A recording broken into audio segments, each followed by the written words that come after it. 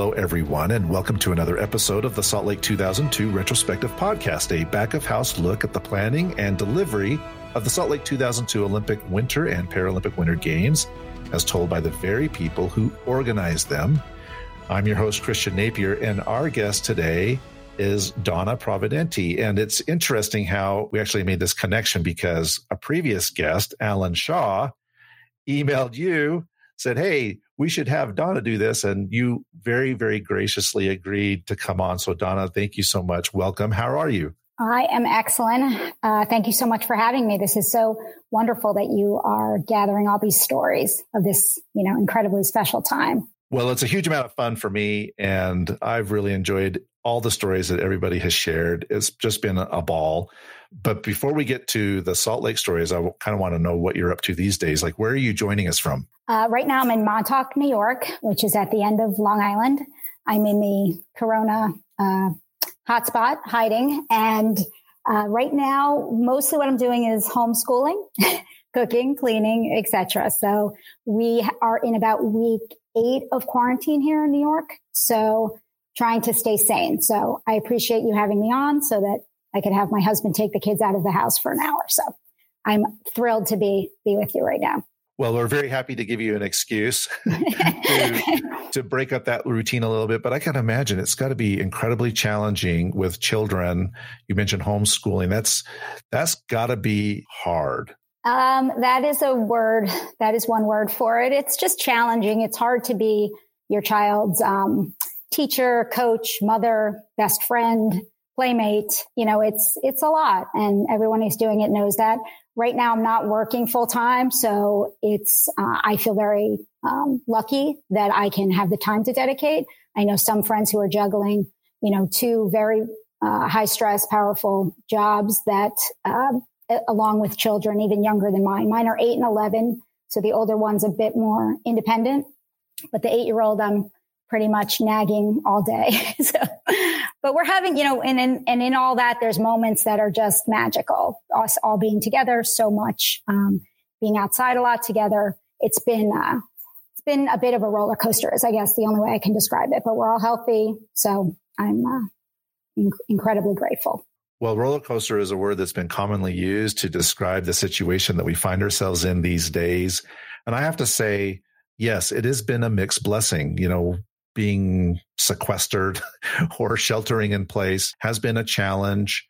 But at the same time, we have found interesting ways to interact with each other within our household and also within our family who are not living with us, but we can connect through, FaceTime or yes, other means. The family Zoom calls are super fun. We do that on Sunday nights, and we've had a lot of special guests like cousins we don't always see, nieces, nephews. It's been a really interesting new part of our family dynamic. So yeah, good. Like anything, innovation comes out of necessity. So we're getting creative here in New York. It's definitely, people really are being serious about it as we're trying to kind of get things under control. Well, I mean, your state has suffered more than any other state here. What's going on is just mind-bogglingly unimaginable. I mean, yes, my wife and I were just talking about this. Like, we never last year would have suspected that anything like this could possibly happen here. And now we're living it. It's just really, really weird. Yeah. And it'd be interesting to see how it unfolds through next winter. This is a long road. So it's, and just taking it day by day, I guess, is the best we can do. That is the best that we can do. And that's all that anyone asks. Is yeah. Sorry, I don't want to get all philosophical. We're supposed to be talking about fun stuff. We are going to talk about fun stuff. Let's talk about fun stuff. Okay. Pandemics, not fun. Salt Lake 2002, fun. So let's go to Salt Lake 2002. Tell us your story about your journey to SLOC. What were you doing before then, and how did you end up joining the committee?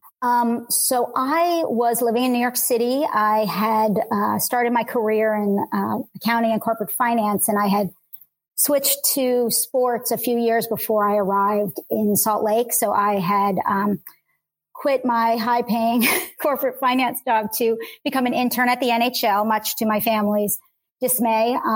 And from there, I went on to work at the 99 Women's World Cup for the local organizing committee in New York, where I crossed paths with Alan Shaw. So we have known each other a very long time.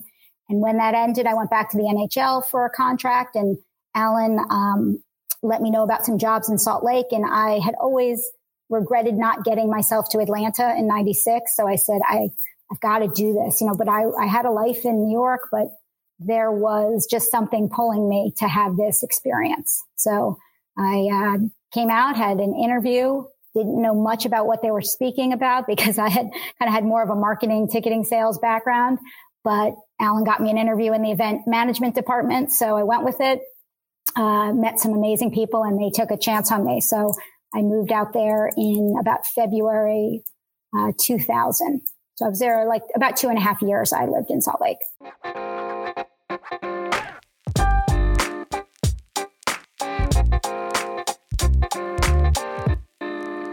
Now, was that the first time that you had been to Salt Lake City? What did you think of Salt Lake City when you first got there? When I moved, where do I start? It's, it's quite different than New York City. I remember my only my one criteria for an apartment was that I needed to be able to walk to something like a restaurant or a coffee shop or something.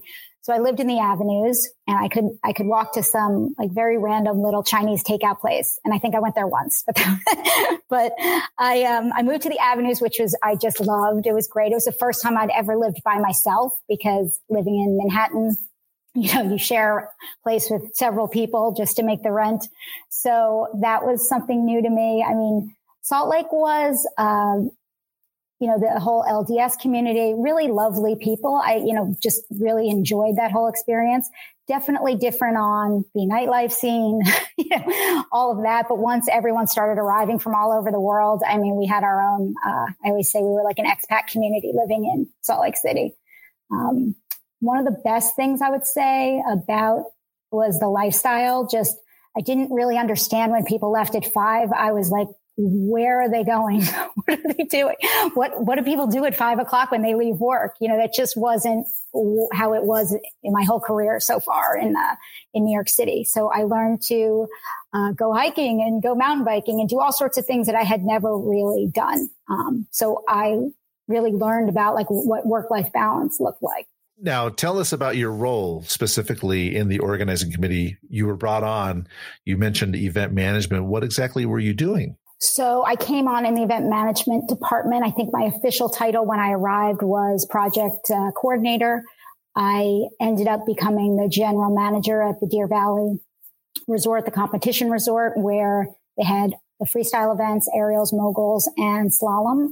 But for the first year I was there, I was paired up with Colin Hilton, who was the kind of in charge of the Park City region for the event management department. So I became like his shadow, and I just went everywhere with him and learned crazy amount in a short amount of time. So forever grateful that I got that opportunity, and that I ended up getting paired with him, and that I got to be in Park City, which was fantastic. So, as that went on, a lot of our original work in that department was really liaising with the venues and the city to just get them comfortable with all of the plans and things. And I just learned from him, we would go to these somewhat painful city council meetings and just listen to people and minutia. And he just was so patient and so consensus builder. I learned a lot during that lead up time. And then as we got closer, we did test events and all of those things. And then I eventually went on my own to Deer Valley. So you mentioned Colin, and I mentioned that we interviewed Chris Crowley a couple of weeks ago, your counterpart there in Park City. Who are some of the really interesting or inspiring people that you worked with during your time there in Salt Lake City? You may still be friends with them to this day.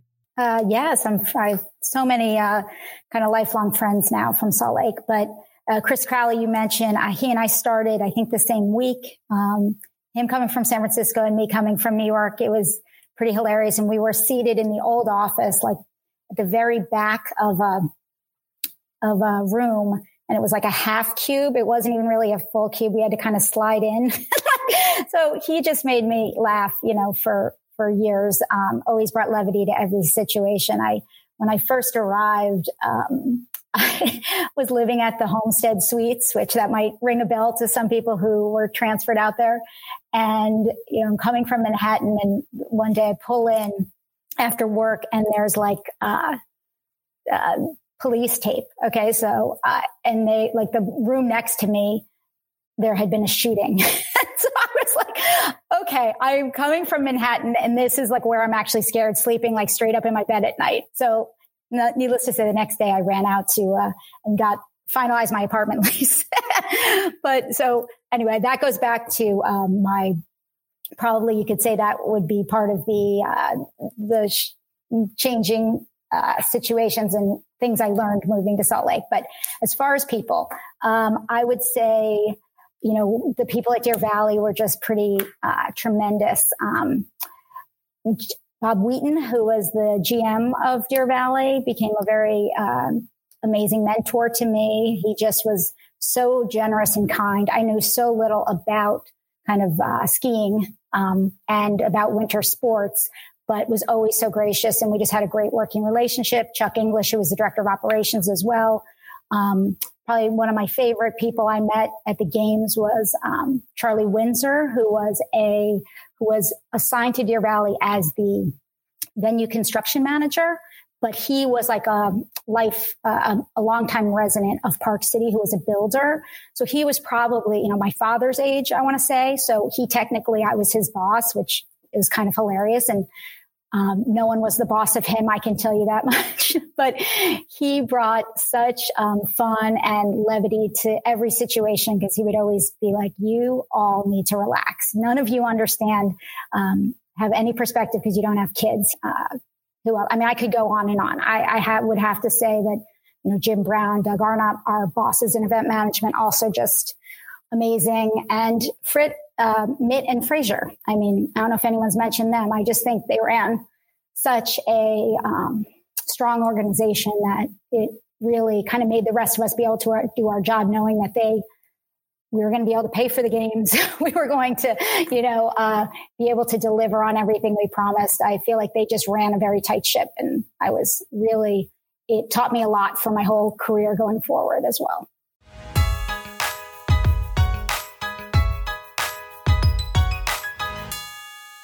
Well, you've mentioned all the important people, so everyone else who wasn't mentioned yet, I'm sure they'll contact. Hey, how come you didn't say anything about me? I could go on and on, just meeting some of the nicest people in my life, really. Well, I feel the same way. I feel the same way about working with the Salt Lake Organizing Committee. It was an incredible team. We worked really hard, but we had a lot of fun, and there's not much more you can say than that. It was a difficult job, but tremendously rewarding and satisfying. Absolutely. What are some of your fun stories? What have you got here in your little inventory of memories that you can share that when you think back to those, it just brings a smile to your face? I would say working at Deer Valley was just, there were just so many interesting things that happened there because you were working at this like very kind of, premier resort, and we were like building right in front of the front door. I would say like something that just always makes me laugh is John Ashcroft, was the Attorney General at the time. And after 9/11, he came for a visit. And he apparently wanted to, hear our new security plans and make sure everything was good. But we sat in this little office. I remember we prepared, and we get in there, and it was very clear that all he wanted to do was ski. So we started going on our presentation, and he was like, I could just tell, and the Secret Service agent is like sweating, and I'm like, okay, let's just wrap this up. So he was like, okay, ready to go skiing. So then I was like, wait a minute, like I'm skiing with John Ashcroft. So I ended up taking him around Deer Valley, him and his wife. And I was like, so that's when you like, pinch yourself, like, is this really my job right now? This is hilarious. So we were skiing, and he had this one piece ski suit I'll never forget. And he had, the little bumps that kind of form on like the runouts to the ski lifts that people like jump over or kids jump over. He would like get in a tuck position and do these little hops. I just remember that day as a highlight, and just one of those things where you scratch your head and are like, this is just I'm so lucky that this is actually my job. This is crazy. So I got to ask you, did he go on any difficult runs, or was he on the bunny hill the whole time? He was rocking the greens and the blues, and he was having he had the best time. It's so fun to ski with someone who's just enjoying themselves. And he certainly was. You weren't ever thinking, oh man, what if he runs into a tree and he gets a concussion, or he falls into a coma, and it's going to be international news that I took this guy out on the slopes and he went off piste and he whacked his head on an aspen. I fortunately was not thinking of that. So I was able to just enjoy the experience. I think his wife was the one who was more concerned about him than me. She kept being like, we're not going down that one. We're not going down that one. And Bob Wheaton was me, and he was with me. So he is he was kind of the one really in charge. Well, that's awesome. What else you got? What other great stories do you have to share with us? Let's see. Here's one story that has haunted me for years, in terms of people just like to retell it. So it's like the beginning of February, we've been on site at Deer Valley for at least a month or so, living in, our trailer park and using our portalets and all of that, living in a parking lot. And so go into the trailer, I think with Charlie, who I mentioned, and our event architect. Anyways, a bunch of people from the team. And I am complaining about my, having to go to the bathroom with your radio on. And I'm like, thank God they have that shelf on the side of the portalet so I can put my gloves and things. And they all the guys in the trailer just start dying laughing. And I'm like, what are you talking about? They're like, Donna, that's a urinal. I was like, what? So they took, the one guy took the gloves off my hands and threw them in the garbage and was like, we're going to get new gloves right now. So we walked up to the Deer Valley, whatever ski store, and I got some new gloves that day. So that story has been recounted to different people through the years, and people love to tell that story.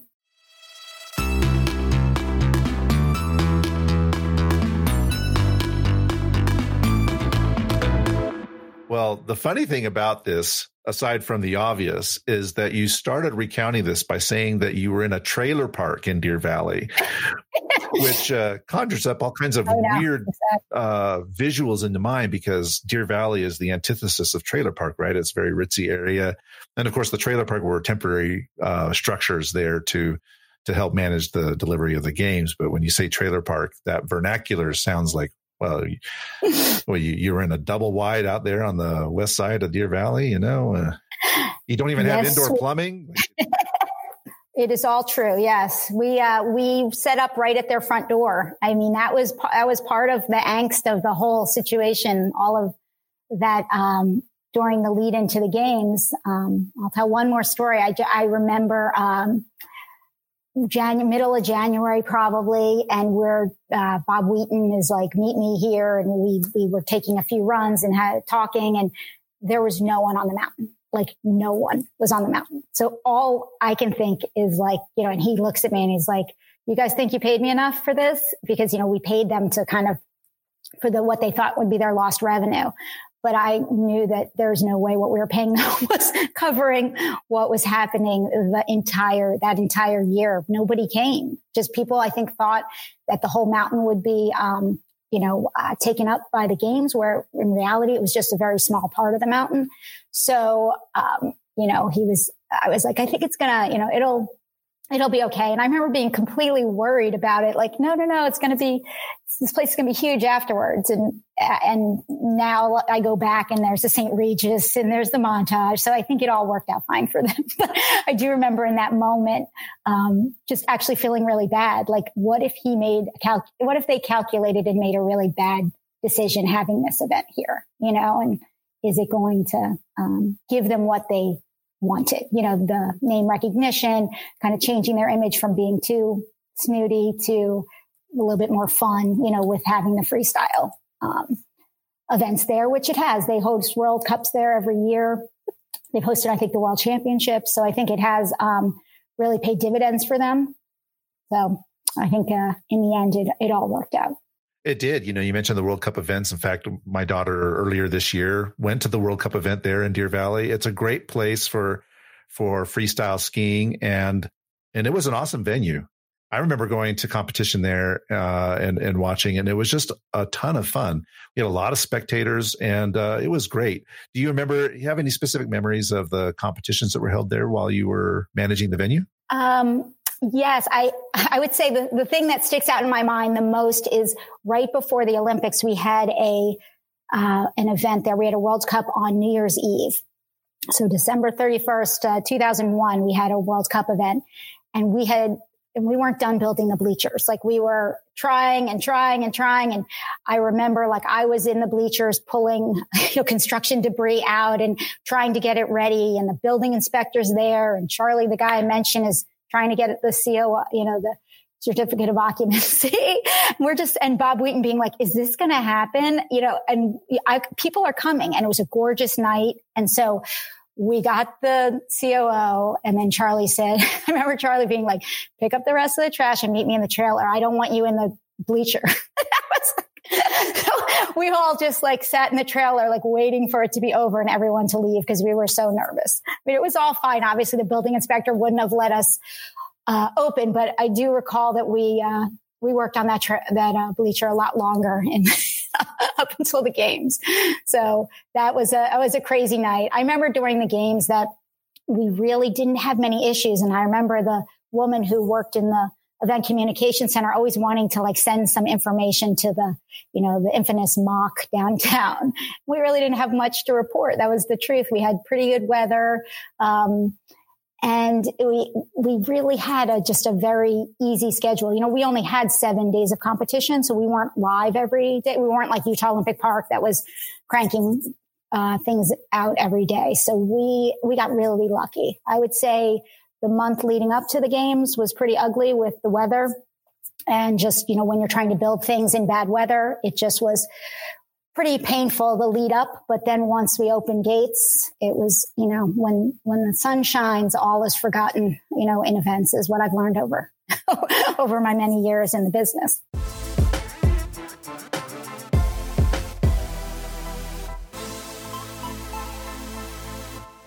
Well, it's interesting you mentioned about the main operations center. The venue managers are trained, and they have this belief, right, that we solve everything locally, and we don't escalate to the mock because we can handle it. And so if you're in the main operations center and you're not hearing things, you're like, well, they must be withholding information, right? Because they're not escalating any issues to us. But I can say from the Salt Lake standpoint, a lot of things just got handled. They just got taken care of, and not a humongous amount of things needed to be escalated to the main operations center. Yes, definitely true. And, we were working within an operation that operated, however many days a year that they're normally open. So you had all of our SLOC staff, plus all the volunteers, plus you had all the Deer Valley staff. So it was a pretty well-oiled machine, and they held us to task. There was no room for us to be not at their level, which is very high. So it was, to be in that environment and to learn from them was also something that I've taken with me in my career. Now, one of the challenges that Chris mentioned, Chris Crowley, on his podcast interview, was the challenge of transportation. Yes, I blocked that out. and Deer Valley, for people who are listening and aren't familiar with the geography there, right? It's further in than Park City even, and so transportation always a challenge in games, winter games particularly up in the mountain venues. What were some of the transportation challenges that you felt like you faced there, and what did you do to resolve them? I know Adrian Nardi, who is our transportation manager, was fantastic. And we had this specific, one of the problems when 9/11 happened, all the perimeters got pushed further out. So the drop off at Deer Valley was pretty far out. So the staff had to, so the visitors at this point had driven to a park and ride, off of Route 80. They'd gotten in a bus. They'd been on the bus in the traffic getting to, and then they get out and they have to walk 20 minutes and then up a mountain. So we ended up, lining volunteers, and people were cheering them on. It was almost had the feel of a 10K, at the end. It's cheering people to get to wait and stand in another line at the security magnetometers, and then we're going to cheer you up the hill because you have to walk on snow to get up to the stands, so we kind of tried to make it as much fun as possible. Like when they arrived, they were arriving as annoyed as they may have been the moment they stepped off the bus, which I'm sure they were. They were there. They were at the event, even though they were still probably a good half an hour away from the event. We tried to make the experience begin the minute they got off of the transportation center. I mean, the other transportation issues, I just remember a lot of calls of people just showing up at the venue, at the front of the venue in a car and saying, I don't want to drop too many bad names, but some famous NHL owners, I might say, just thinking they could just get in their car and drive anywhere they wanted and be allowed in. So there was a lot of those kind of calls that showed up at the, I'm spacing on the name, the place where cars went to get screened. At the VSA. VSA, Venue Security Access, yes. So they'd be already in the queue at the VSA and they'd be in the tent, and then people would realize they didn't have the right parking thing and they didn't have the right credential. And, so I spent a lot of time out there trying to just like get people out of their cars and be like, okay, I'll walk you in from here kind of thing, because we didn't want to upset anybody, but the Olympics, they could have easily there's a million ways for them to get there, through the protocol system that people just, they don't like to be told what to do. So there was a lot of that. And then, can I get free ski passes? That was also the other thing at Deer Valley. Everybody wanted to ski there. So a lot of people would show up just expecting that their credential would let them ski. There was a lot of that. So, it was all ticky-tacky stuff, I have to say. Like our big problems were before the event. We had our venue architect was also part of the Jerry Anderson team that was at the Super Bowl. So since Jerry kind of needed to be in Salt Lake, Todd Barnes, who's awesome person, was at the Super Bowl. So he arrives. So we're trying to build a venue without him there, the person who had designed the venue, right? So we just would look at his plans and like scratch our heads and be like, I don't know I'm not really sure what he meant. Is this exactly how we should be doing it? So there was a lot of winging it.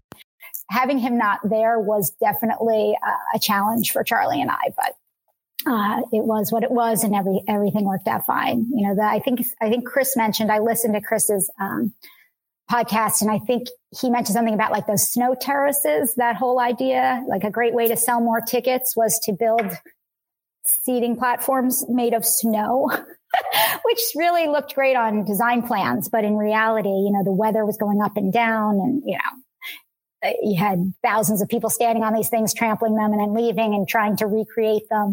So the people who worked on the mountain from Deer Valley and all of our volunteers that worked under Jeff Chumas, our sport manager, just did an amazing job keeping the field of play safe, as well as all of the spectator areas. Because, Deer Valley's not used to having, I think our capacity was about 14,000 people at a ski event. I mean, that's a lot of people to be in a little tight space there. It's not like they're lining the course. The courses are small for moguls and for aerials. So they're all in the finish corral area. So we had the bleacher, and then we had these snow corral, these snow terraces. So it was a kind of a very interesting thing, building a bleacher onto the side of a snow covered mountain. Something I have not done, something I've not replicated in my career.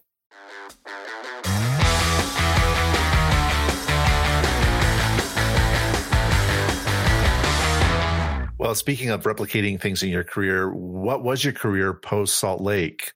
And what were some of the lessons that you learned from Salt Lake that you've incorporated into your career?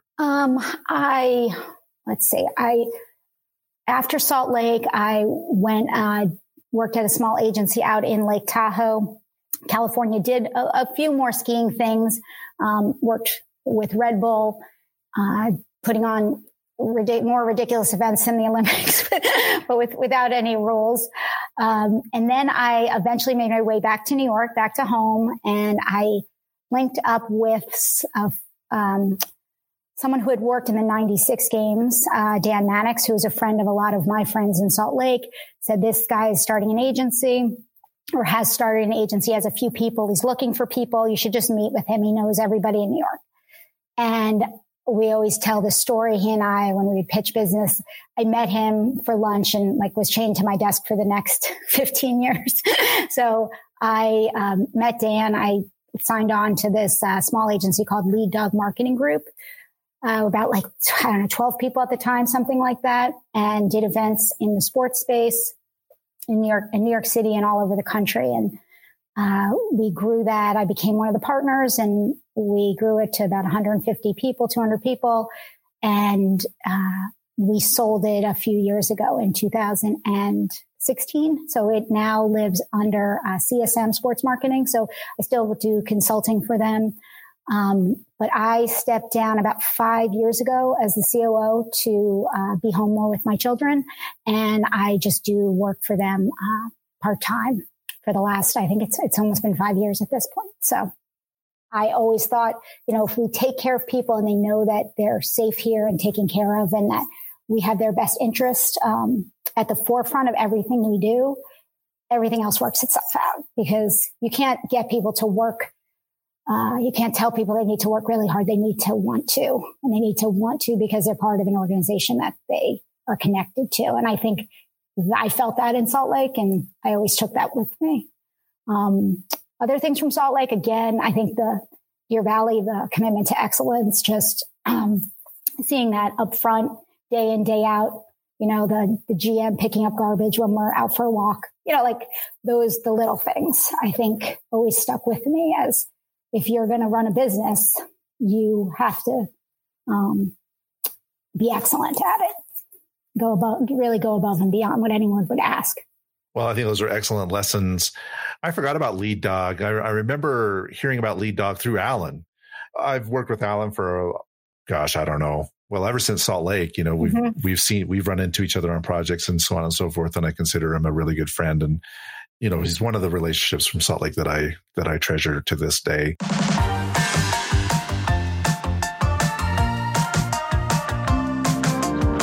You have been so gracious with your time, and I want to make sure that we can wrap this up before your children come back home and need your attention. So let's get to our assignments. Number one assignment was to think of a song that reminds you of Salt Lake 2002. It doesn't even necessarily have to be a song that you like, but it could be a song that you hear and it's like, oh yeah, that just totally reminds me of Salt Lake 2002.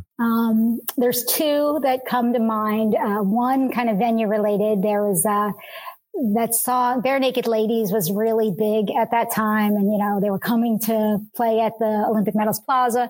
And there's that song, Pinch Me, I think it's called. And the opening line, we used to play it because in January, I think the opening line says, it's the perfect time of year somewhere far away from here. Because it was always, and I'm feeling fine enough, I guess, considering everything's a mess, because January was just a mess. And we were building out this very, fancy resort's front door. And I just remember always thinking, oh my God, this can't look like this. And this is a mess. And that used to be our theme song on the venue. All right. Well, we've got that one. And actually the very first person I interviewed, Darren Hughes. Oh, really? He picked that song, Pinch Me, from Bare Naked Ladies. I have another one if you want. Yeah, let's hear the other one. Better Than Ezra. There's a song called Extraordinary. And we went on a Lake Powell boat trip, one of those boat trips, 10 of us from the organizing committee. And every afternoon we would go on a sunset cruise and we would all blast that song and dance on the back of the boat. And every time I hear that song, it takes me right back to that moment. Okay, perfect. Better Than Ezra. We're going to add that to our Spotify playlist. So listeners, you can just go to Spotify and look up or search for Salt Lake 2002 retrospective, and you'll see the playlist there with all the songs that have been selected, including Donna's song from Better Than Ezra. Now let's talk about the food, Donna. Was there a particular place that you like to go? You mentioned you lived in the Avenues, but there was a place near the office or there downtown where you like to go to eat breakfast, lunch, dinner? I always, has anyone said Ichiban, the sushi place? Yes, we've had a few people say Ichiban. Okay, yes. Right. Let me think. What about Tuscany? Nobody has said Tuscany yet. Okay. So we'll definitely, and that's not right there downtown, but definitely we'll put that one on the list, Tuscany. Yes, that was in the Avenues. And is it still there? Do you know? I don't know, actually. Yeah. I'll have to look. It was a really neat place, neighborhood place where you could order really good food. Okay. Anything else? Well, those were the food places. Then the last question was simply, is there a moment that's really a defining moment for you? I know you've got a million memories, but is there one that really particularly stands out that's a very emotional moment, a goosebump kind of moment for you? I would say there was like the weekend before the games, we get a call like on Saturday evening saying, let's meet. All the general managers need to meet on Sunday morning at such and such place. I can't even remember. And we get there and we got to Jim Brown, I think, had organized, or maybe Doug had organized all the venue managers getting to go up in Black Hawk helicopters to take an aerial tour of all the venues, which in translation, it was really more of a boondoggle.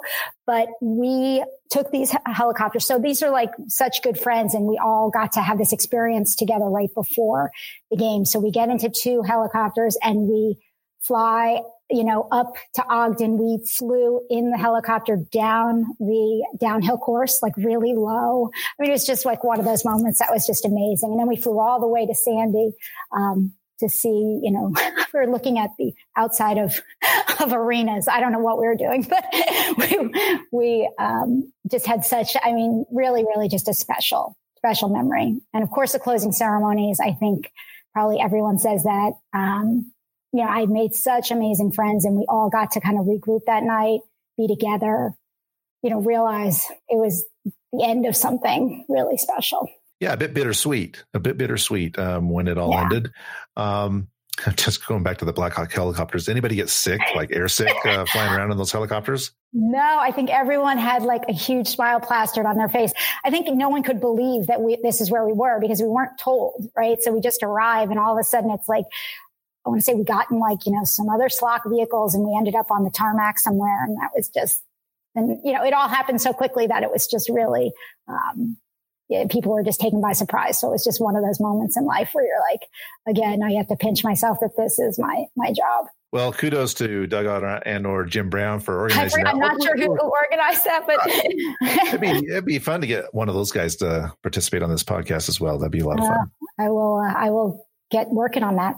They're both, right. I'm sure they have the real stories. I mean, let's be honest. Yeah. I know there's no shortage of good stories from those guys.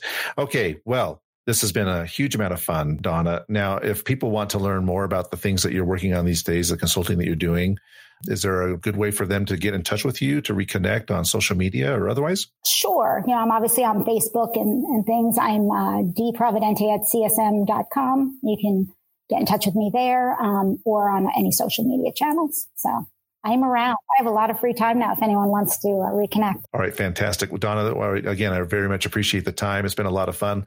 Listeners, please like and subscribe to our podcast, and we'll talk again next week. Thank you, Christian.